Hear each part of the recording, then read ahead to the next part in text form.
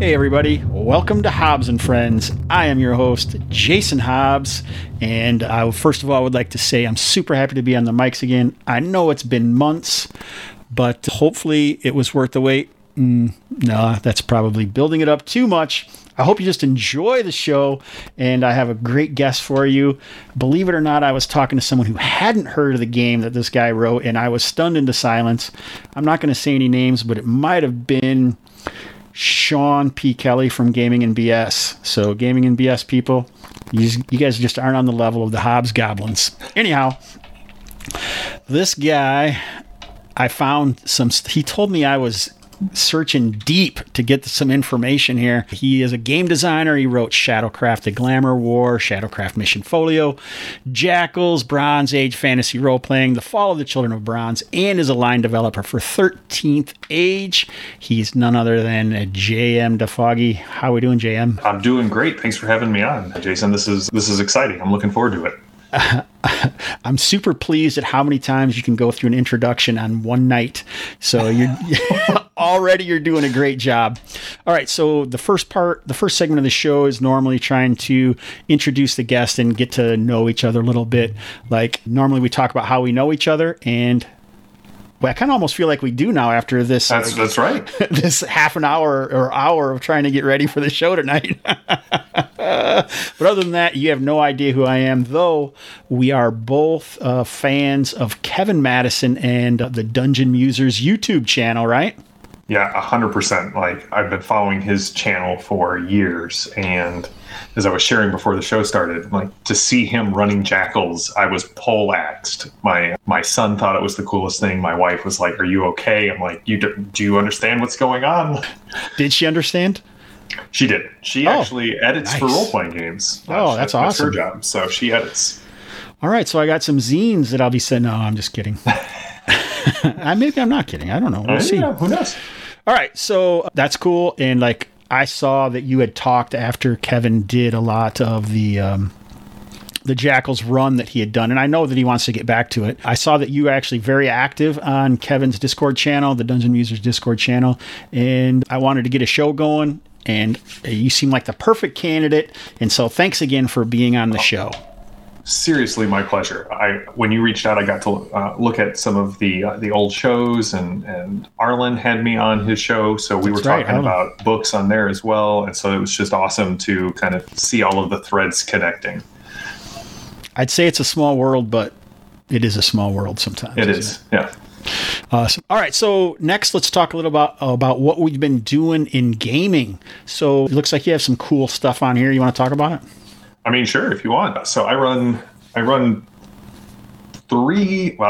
like 5 games a week, but 2 of them are play tests for something that I will just tease at this point. But I run Torg and Fading Suns on the Ulysses International channel, and Ulysses Spiel publishes games like The Dark Eye and the Aventuria board game, and then they brought Torg back, Torg Eternity, which, if you're not familiar with it, the best way I've ever heard it explained is it's set on an Earth if Die Hard was a documentary, and then that Earth gets invaded by 7 other realities. So there's like this reality overlays England, and now it's this fantasy world, and the Middle East and North Africa is now like 1930s pulp superheroes, and Russia gets nuked and is, Hellraiser meets Mad Max, and so there's all these cosms that are vying for control of Earth, and so it's a little like Rifts, except where Rifts stirs all of the ingredients together. Up until this point, Torg is kind of like all of these different realities are sort of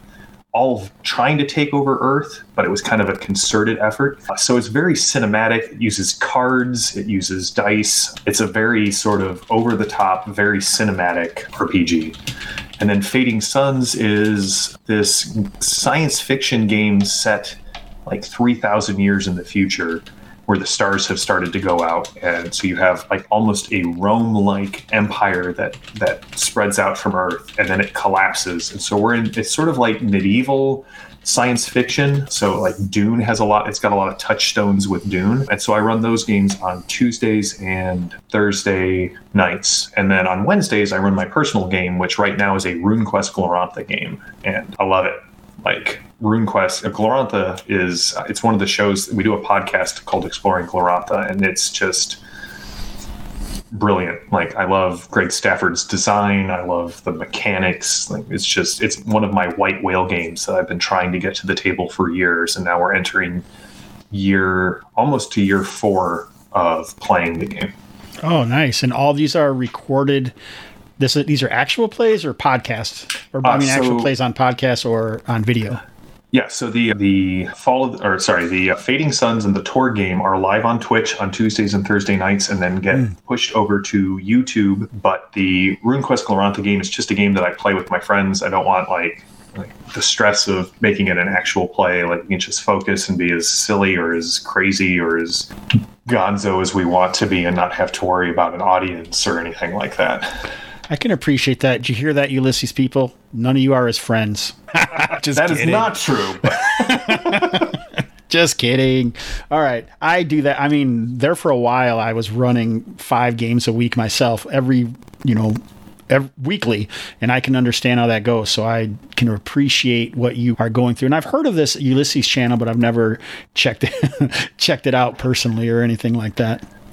So that sounds awesome. I just recently played Rollmaster. I got back on the Dungeon Muser YouTube channel recently, playing Rollmaster in this game that we started playing on Friday nights. And I'm playing a psychic. Have you ever played Rollmaster? Back in the day, I think the very first RPG I bought was Middle-earth role-playing. So I started off with Rollmaster Lite. And so do you say MERP or MERPs? Oh, I say MERP. I think most people do. Am I wrong? No, I don't think there is a Middle-earth role-playing system. Yeah, but almost everyone says MERP. I have ran into a few, and some Texas people. I thought it was located in Texas. So when you mentioned Texas earlier, I thought, but you're a transient to Texas, right? I'm a transplant. Yeah, definitely. Yeah. Just arrived here. Yeah, so I had fun playing Rollmaster and using some mentalist type stuff. That's what it's called on Rollmaster, I think, not a psychic. It's mentalist. Yeah. So it was fun. We're like 5th level or something. I didn't make the early sessions because I was moving and all this stuff, but I guess we're going to play it on Fridays. So if you guys want to check out some crazy people play Rollmaster Friday nights on YouTube on the Dungeon Musers YouTube channel. And obviously you can do some stuff on Tuesday. I'm going to run a game tomorrow night for the first time in forever. Or you can go over to the Ulysses International channel and catch some Torg and Fading Suns. Are those alternating every other week, or one's Tuesdays and one's on Thursday? Tuesday and Fading Suns is on Thursday. Well, I'm pretty sure you'd rather check out Low Fantasy Gaming than Torg, but I don't know. Hey, if you're a fan of this podcast, you should go check out the Low Fantasy Gaming. Go over to the Ulysses YouTube channel on Wednesday, and what's on Wednesday? We post it to YouTube on Wednesday. Oh, okay, so perfect. We have the archives all on YouTube on the Ulysses International channel. All right, there you go. I feel like we're sucking each other's dick. I don't know if you're supposed to say that on Twitch, but that's great. That's an old saying from here. We're like patting each other on the back a lot. That's right. All right. Anyhow, so I was at Gamehole Con. We're moving into the segment called Everything About You. Have you ever heard of Ugly Kid Joe, JM? Mm-mm. No? They did a song from the 80s called I Hate Everything About You. So look that up, people. But right. I'm in this trivia thing on Thursdays, and I've been doing it now for like 6 months, it feels like. And I recently had the song that I talk about on this podcast for years now was on, and I didn't even know who sang it at the time. I felt terrible. And so at Gamehole, someone was making fun of me for not knowing it. And he said that from now on, I should never be able to have this segment in my show anymore.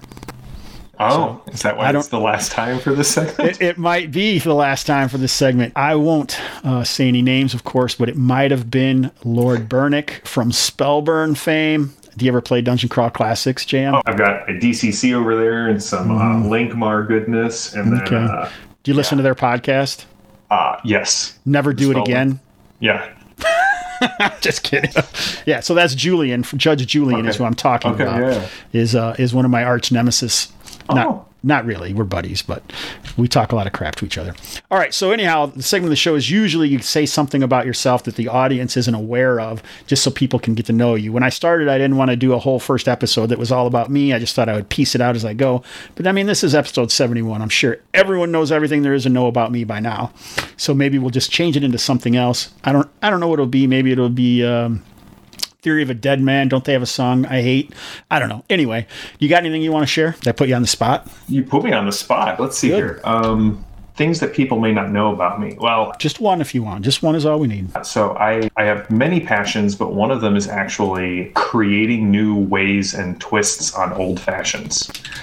And so my wife built me a little bar. And so I have a multitude of whiskeys over there, and I'm constantly tinkering and remixing and trying new ways to come up with like new and unique flavors for like holiday seasons. I've got a really good chai old-fashioned syrup that I make for the Christmas season, and I've got like a smoked cherry old-fashioned that I do.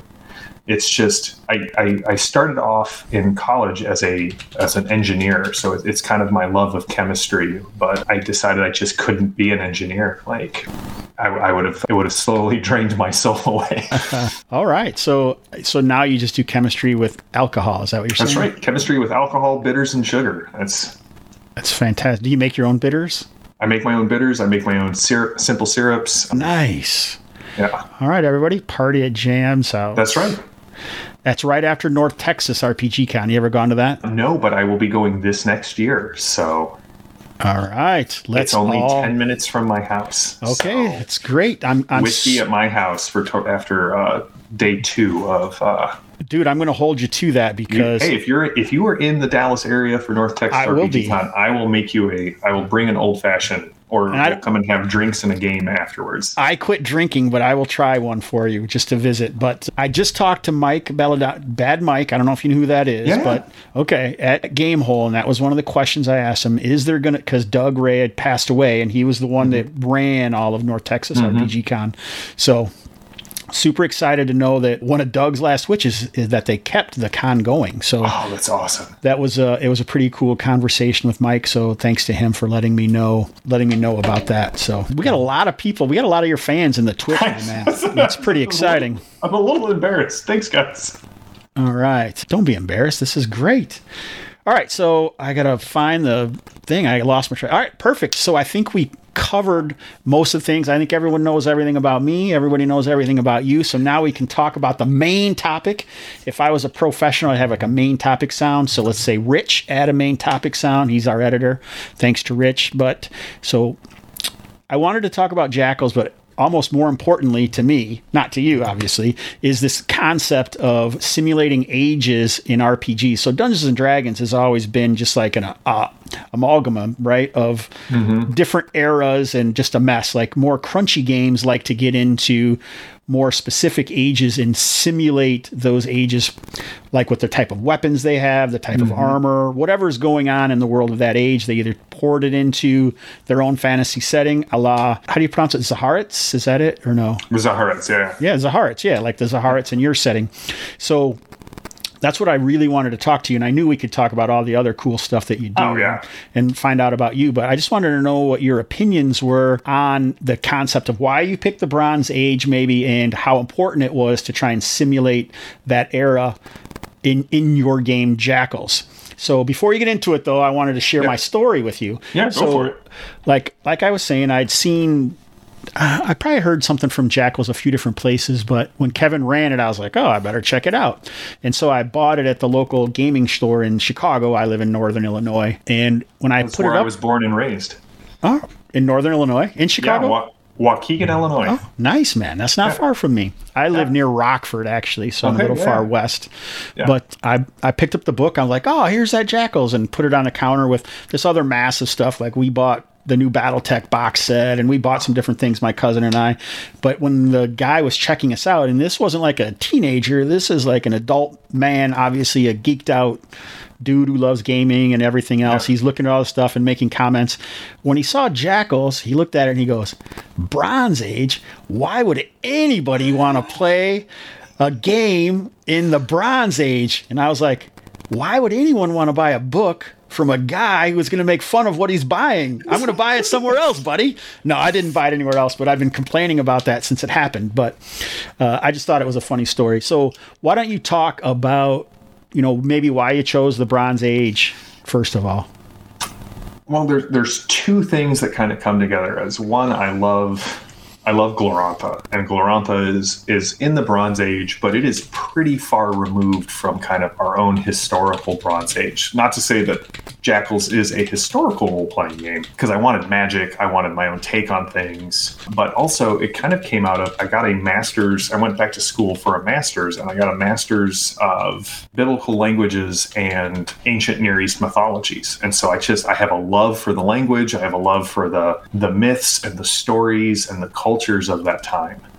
And as you said, right, like D&D, like I don't think since probably BX, maybe second edition, that it was actually a medieval game anymore. It's sort of this self-referential Gygaxian fantasy, right? All of the tropes that we love about D&D, they're no longer rooted in any sort of historical thing.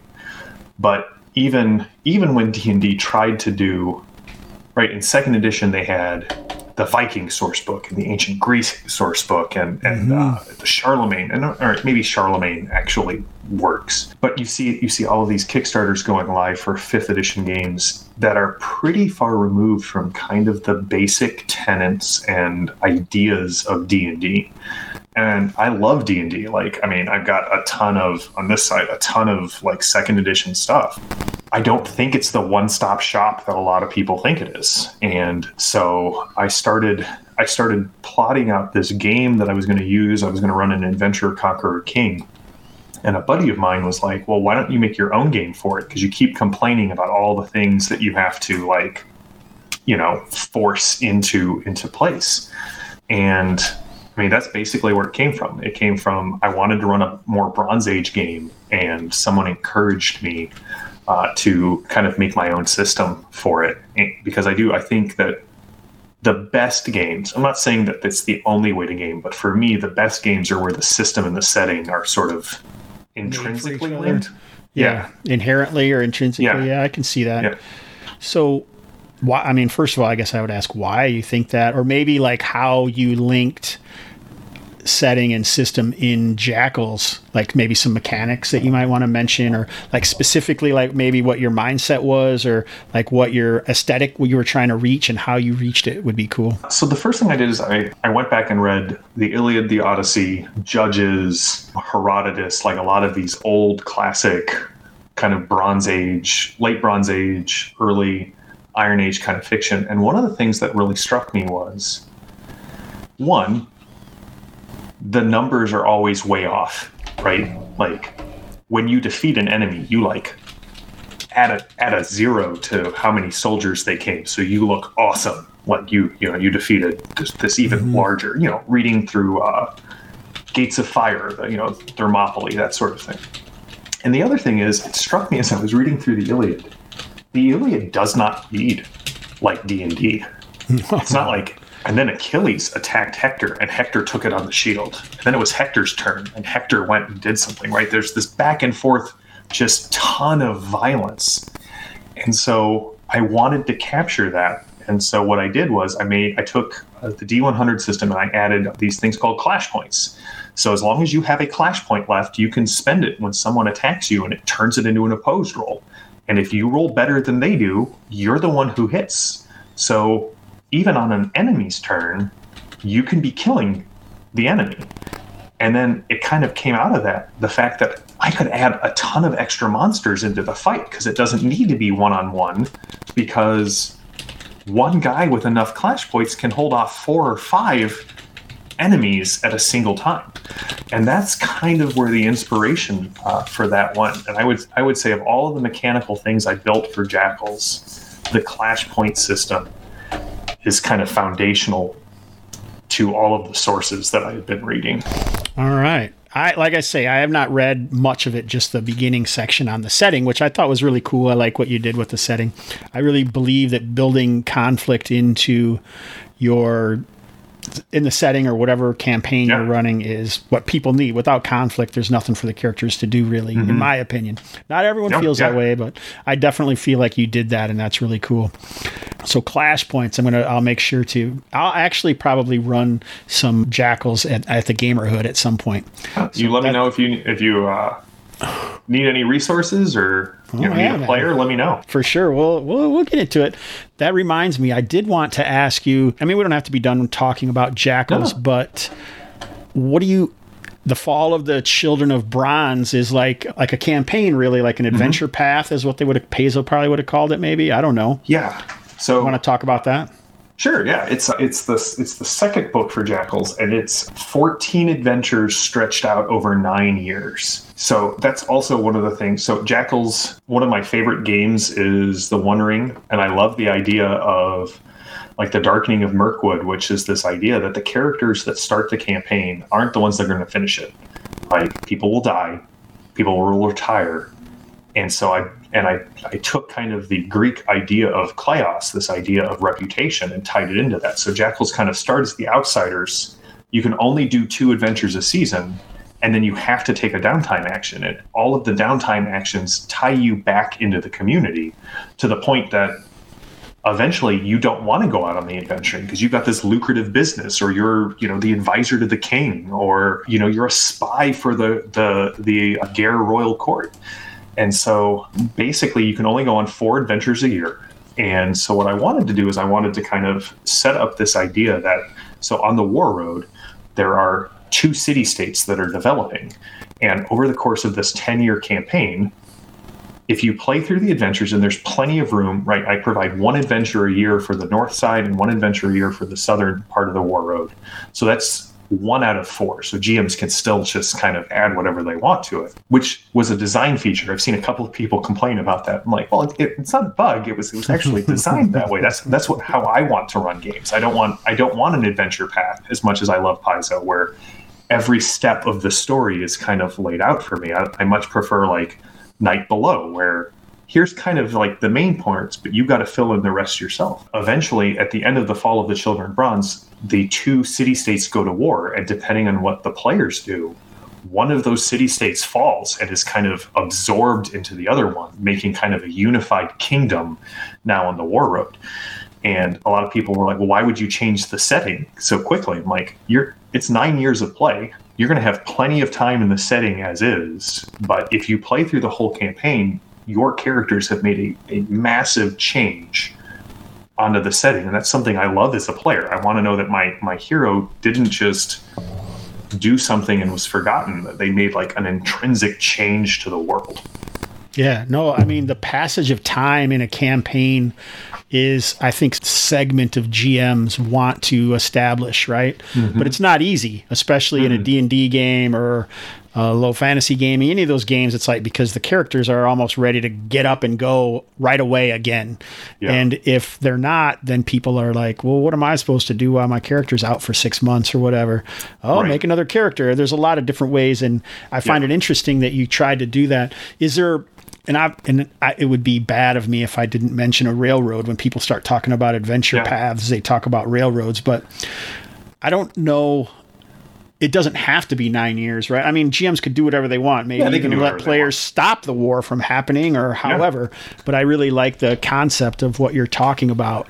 Yeah. And the first 5 adventures for each side of the War Road, definitely they can almost be played in any order. They build on each other, but there's a little bit of modularity to them. But there's this impending sense of this war is huge, and everyone knows it's eventually going to happen. I was inspired by Donald Kagan's on the origins of war, and he's like, listen, we've had fewer years of peace in the history of mankind than we have of war. And if you look at like from Thucydides on, everyone goes, yeah, no, we all saw it coming.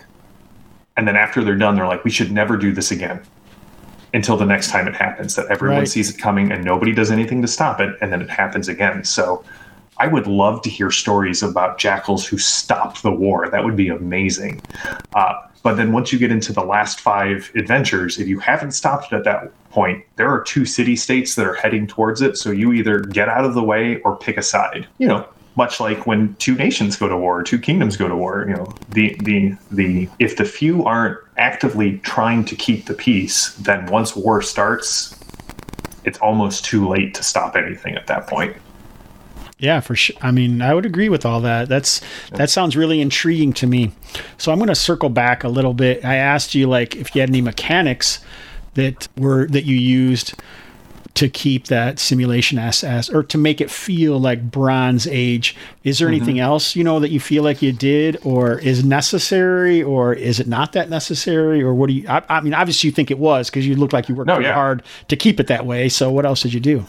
So other things, just like the way I worked on Magic, I didn't want Magic to feel kind of Vancian. And so basically right now there are 8 different traditions of Magic, and they're all cultural. Like every culture has 2 different types of magic that they can use. And I've got, as long as Jackals keep selling, like I just turned in the manuscript for book 3, I'm hoping to do a Magic book here soon that will add a new tradition for each culture. Oh, nice. But the idea of in the Bronze Age, culture and religion are what drove Magic. There wasn't just like this sort of almost agnostic or atheistic magic that we see in D&D or in Gygaxian fantasy games. It was, hey, if you're a Ger, or in our world, if you're an Egyptian, here's the way you understand the world, and that's how your magic and religion works.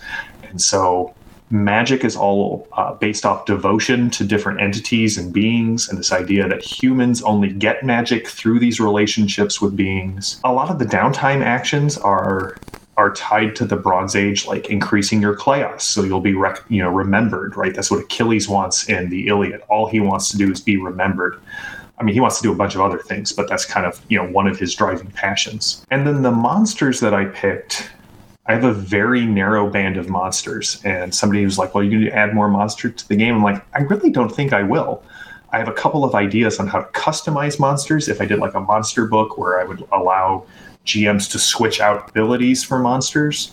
But the idea was there's really only this narrow band of things that you see in like Greek, Egyptian, Sumerian mythology. I'm not going to put in cloud giants or harpies. I don't know. Harpies I would add. Well, they are in Greek myth. Yeah, they are in Greek. There's this very narrow band. The other thing that is really baked in is sort of the broad, and this goes to the struggle that you were talking about. Good and evil really doesn't even really enter into play. It's really civilization versus chaos, and chaos not as disorder, but like dissolution and non-being, and like the things on the outskirts of the city that the gods drove back, but it's now humanity's turn to keep them driven back, or else they're going to come back in and lay waste to everything. And so those were kind of the main mechanical things that were informed by kind of my decision to make it a Bronze Age game.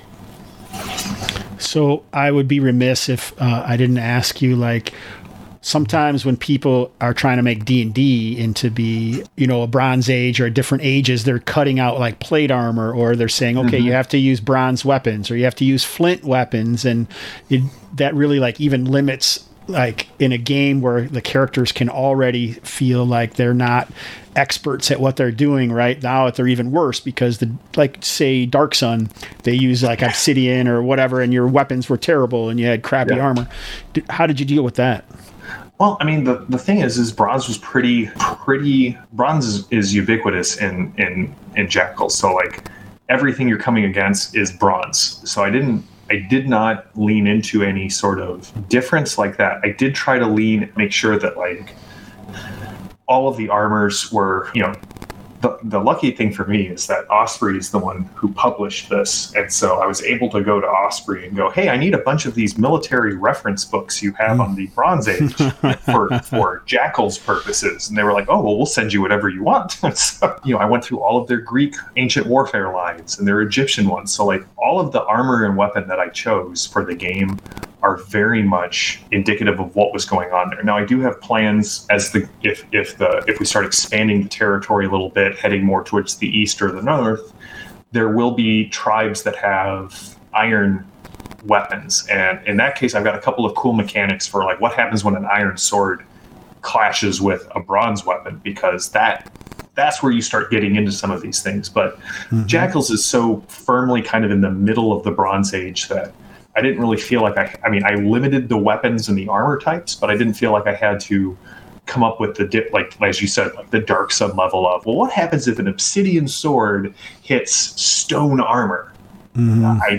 Okay, like that's not something that's necessarily going to happen in here. So, which is cool. I mean, some people forget like how long of a period the Bronze Age is, right? It's huge. Yeah. you're not going to play the same characters for hundreds of years, or even the same lineage of characters in the same civilizations, probably. Yeah. So that makes sense. All right, man. I mean, that sounds pretty good. It sounds like you put a lot of thought into it. If I was a good interviewer, I probably would have read the book and been able to ask, very pointed questions. But this seems good for. That's for the after show. That's right. No, maybe. I know some guys who would be very excited about the concept of how you did try to stick to a certain age and then used Osprey books actually in research to cover that. That's awesome. All right. So is there anything specific about the Jackals line that you wanted to talk about before we talk about some of this other stuff that's on the list? Or so I did just turn in the manuscript for the third Jackals book. That's mainly going to be a look at the 4 different cultures. So you can only play as humans. So it's the cultures that define your characters, and really leaned into the fact that really culture just affects the skills that you're taught in your youth and what religion that you have.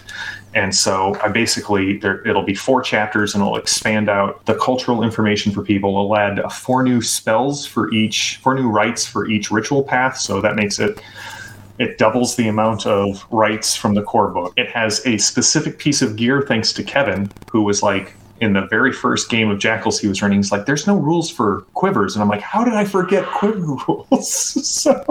Because everyone should be using slings in the Bronze Age, of course. Oh man, slings are terrifying. We always hear the story of like David and Goliath, and like, actual sling stones were like that big. Like they were the size of your fist, and they would just come in and punch through armor and bone. It's not like he's taking little rocks. He's taking like rocks the size of his fist and throwing them at this giant, which is something I hope happens in everybody's Jackals game. Another guy that I play games with always talks about how poorly the slings are portrayed. And if you really knew anything about slings, they'd be way tougher than they are in games. So that's great. See, all these guys that I use. Would you call Jackals an OSR game? Oh, it definitely has an OSR. So it all depends, I guess, on how you define the R in OSR. You're defining it, so you get to say whatever you want. So then, yeah, it totally is. Here's why: because you need to track. There's no good campaign without the strict timekeeping. The Gygax book, yeah. It is brutal. I had somebody, a good friend, explain RuneQuest Glorantha to me, and I feel like this applies to Jackals, where your limbs are your sanity points. Like you can get corrupted, you can lose limbs, you can be scarred, you can lose ears. And I think part of the reason there's hirelings, it is about bringing, going out into like kind of the core thing is going out. It's the reason they're called Jackals. They go out and they scavenge these dens for monsters and bones and treasure and bring them back to civilization. So I'm a huge OSR fan. So I would say, yeah, it's definitely in the vein, as you said in your introduction here, right? All of your games are run in the old school vein, regardless of system. I like it. Even when I run 5e, it's brutal. So yeah, I would definitely put it in that All right. in that oeuvre. That sounds great. So a new segment that I'd started. You can choose, is it your legacy or is it your epitaph in the old school? What would it be? Ooh, legacy or epitaph? So, maybe it's not. I don't even know, because I don't know if most people would consider it or not. I'll have to look at it and see what I think. But a lot of the old school people I know have never heard of it. So, but go ahead. Sorry, I didn't mean to interrupt. So my legacy from the OSR is definitely what is called the death salute in my game. I have a reputation of running pretty, I don't want to say brutal, but like the consequence hammer falls where the consequence hammer will.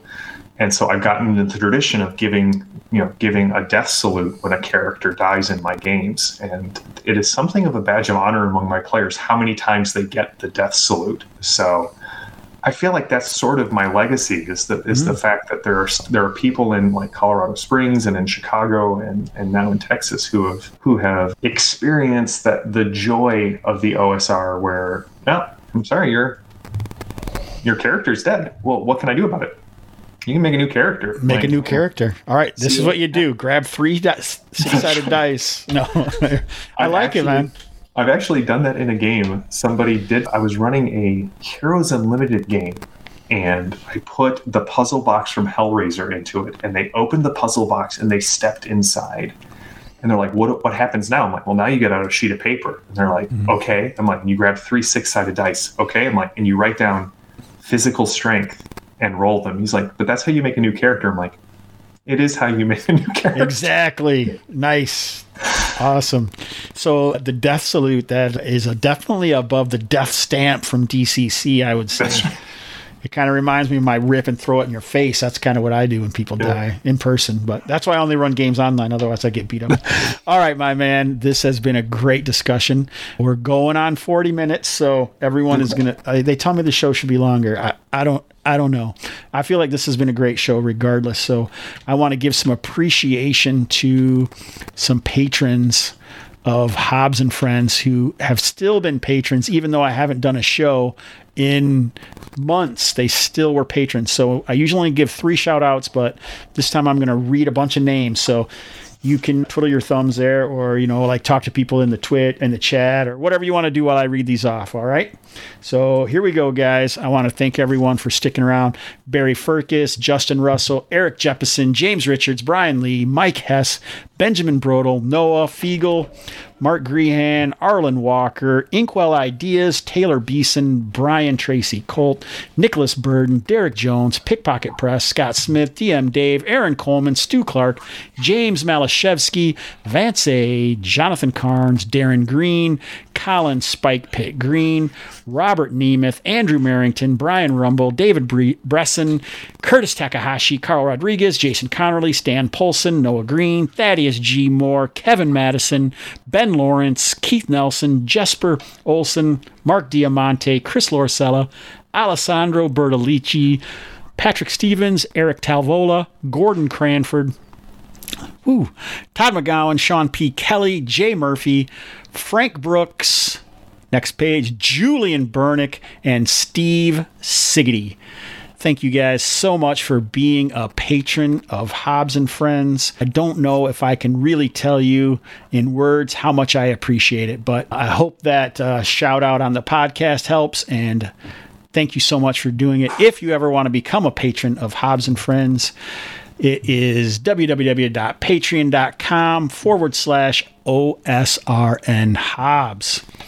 So, my man, JM, do you have anything that you want to pimp here in the last couple minutes? Oh, sure. You can find me on iconicpodcast.com, on YouTube, or on Twitch. We're Iconic Production. If you find us on YouTube, you'll find a backlog of Jackals. I ran 2 short Jackals campaigns. We do a podcast about 13th Age once every other week called the Iconic Podcast, and then once a month with my good friend Evan, we do Exploring Glorantha, where we're trying to take this grand Greg Stafford put together and are really trying to kind of break it down and make it digestible and easy for people who are coming to it to kind of get access and start playing in that world. I've got a new podcast that we're going to be starting in January that's going to be talking about grand campaigns. I hate the fact that we keep seeing these statistics that say most RPG games only last about 6 episodes. And so seeing as I have multiple games that are over 3 or 4 years long, I'm going to try and see about giving some advice to counter this like disposable RPG stuff and really get into kind of like the meat of a game for me starts at like month 9 or 10. Like everything before that is just sort of setup. So sounds fascinating. If you ever want some talks about running West March's open table games, yes, that's what I do mostly. So cross promotion. I love it. It sounds great. Do you have some, I guess I'll say, if you want to reach me on Twitter at OSRN Hobbs, or I have my personal account at Hobbs Indeed. I'm really terrible at keeping them separate. You can find me I have the Hobbs and Friends Facebook, the Discord, the Gamerhood Discord, Random Screed Facebook, Twitch /Hobbs665, and YouTube, Jason Hobbs. You got any other deets you want to just rip out there quick? I mean, you can find me at DeFogeyJM on Twitter. And that's really about all that I am.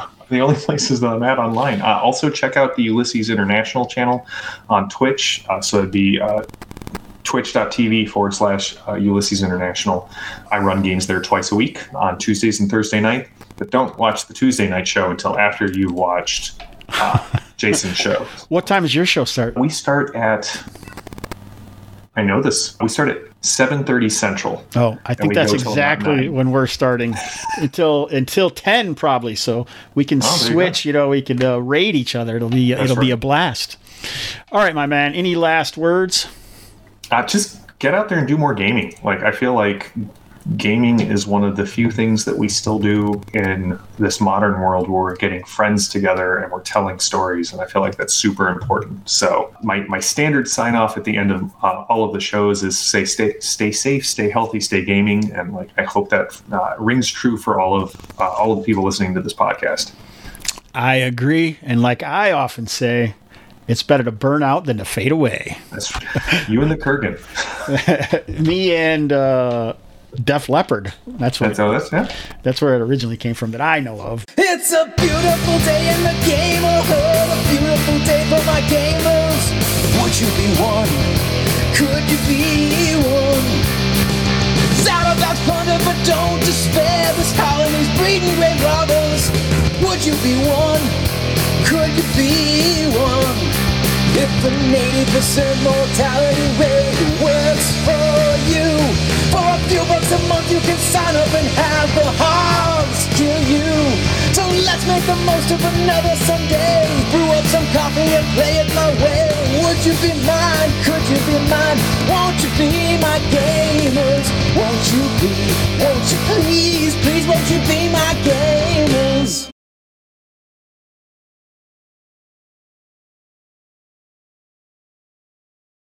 The views, information, or opinions expressed by those interviewed during the Hobbs & Friends podcast series are solely those of the individuals involved and do not necessarily represent those of Hobbs & Friends and its staff. Hobbs & Friends is not responsible and does not verify for accuracy any of the information contained in the podcast series, available for listening on any platform of delivery. The primary purpose of this podcast series is to educate and inform its listeners about the tabletop gaming industry. This podcast is available for private, non-commercial use only. Advertising which is incorporated into or placed in association with or targeted toward the content of this podcast without the express approval and knowledge of the Hobbs & Friends podcast creator is forbidden. You may not edit, modify, or redistribute this podcast. The developers of the Hobbs & Friends podcast site assume no liability for any activities in the connection with this podcast or for the use of this podcast in connection with any other website, computer, or playing device.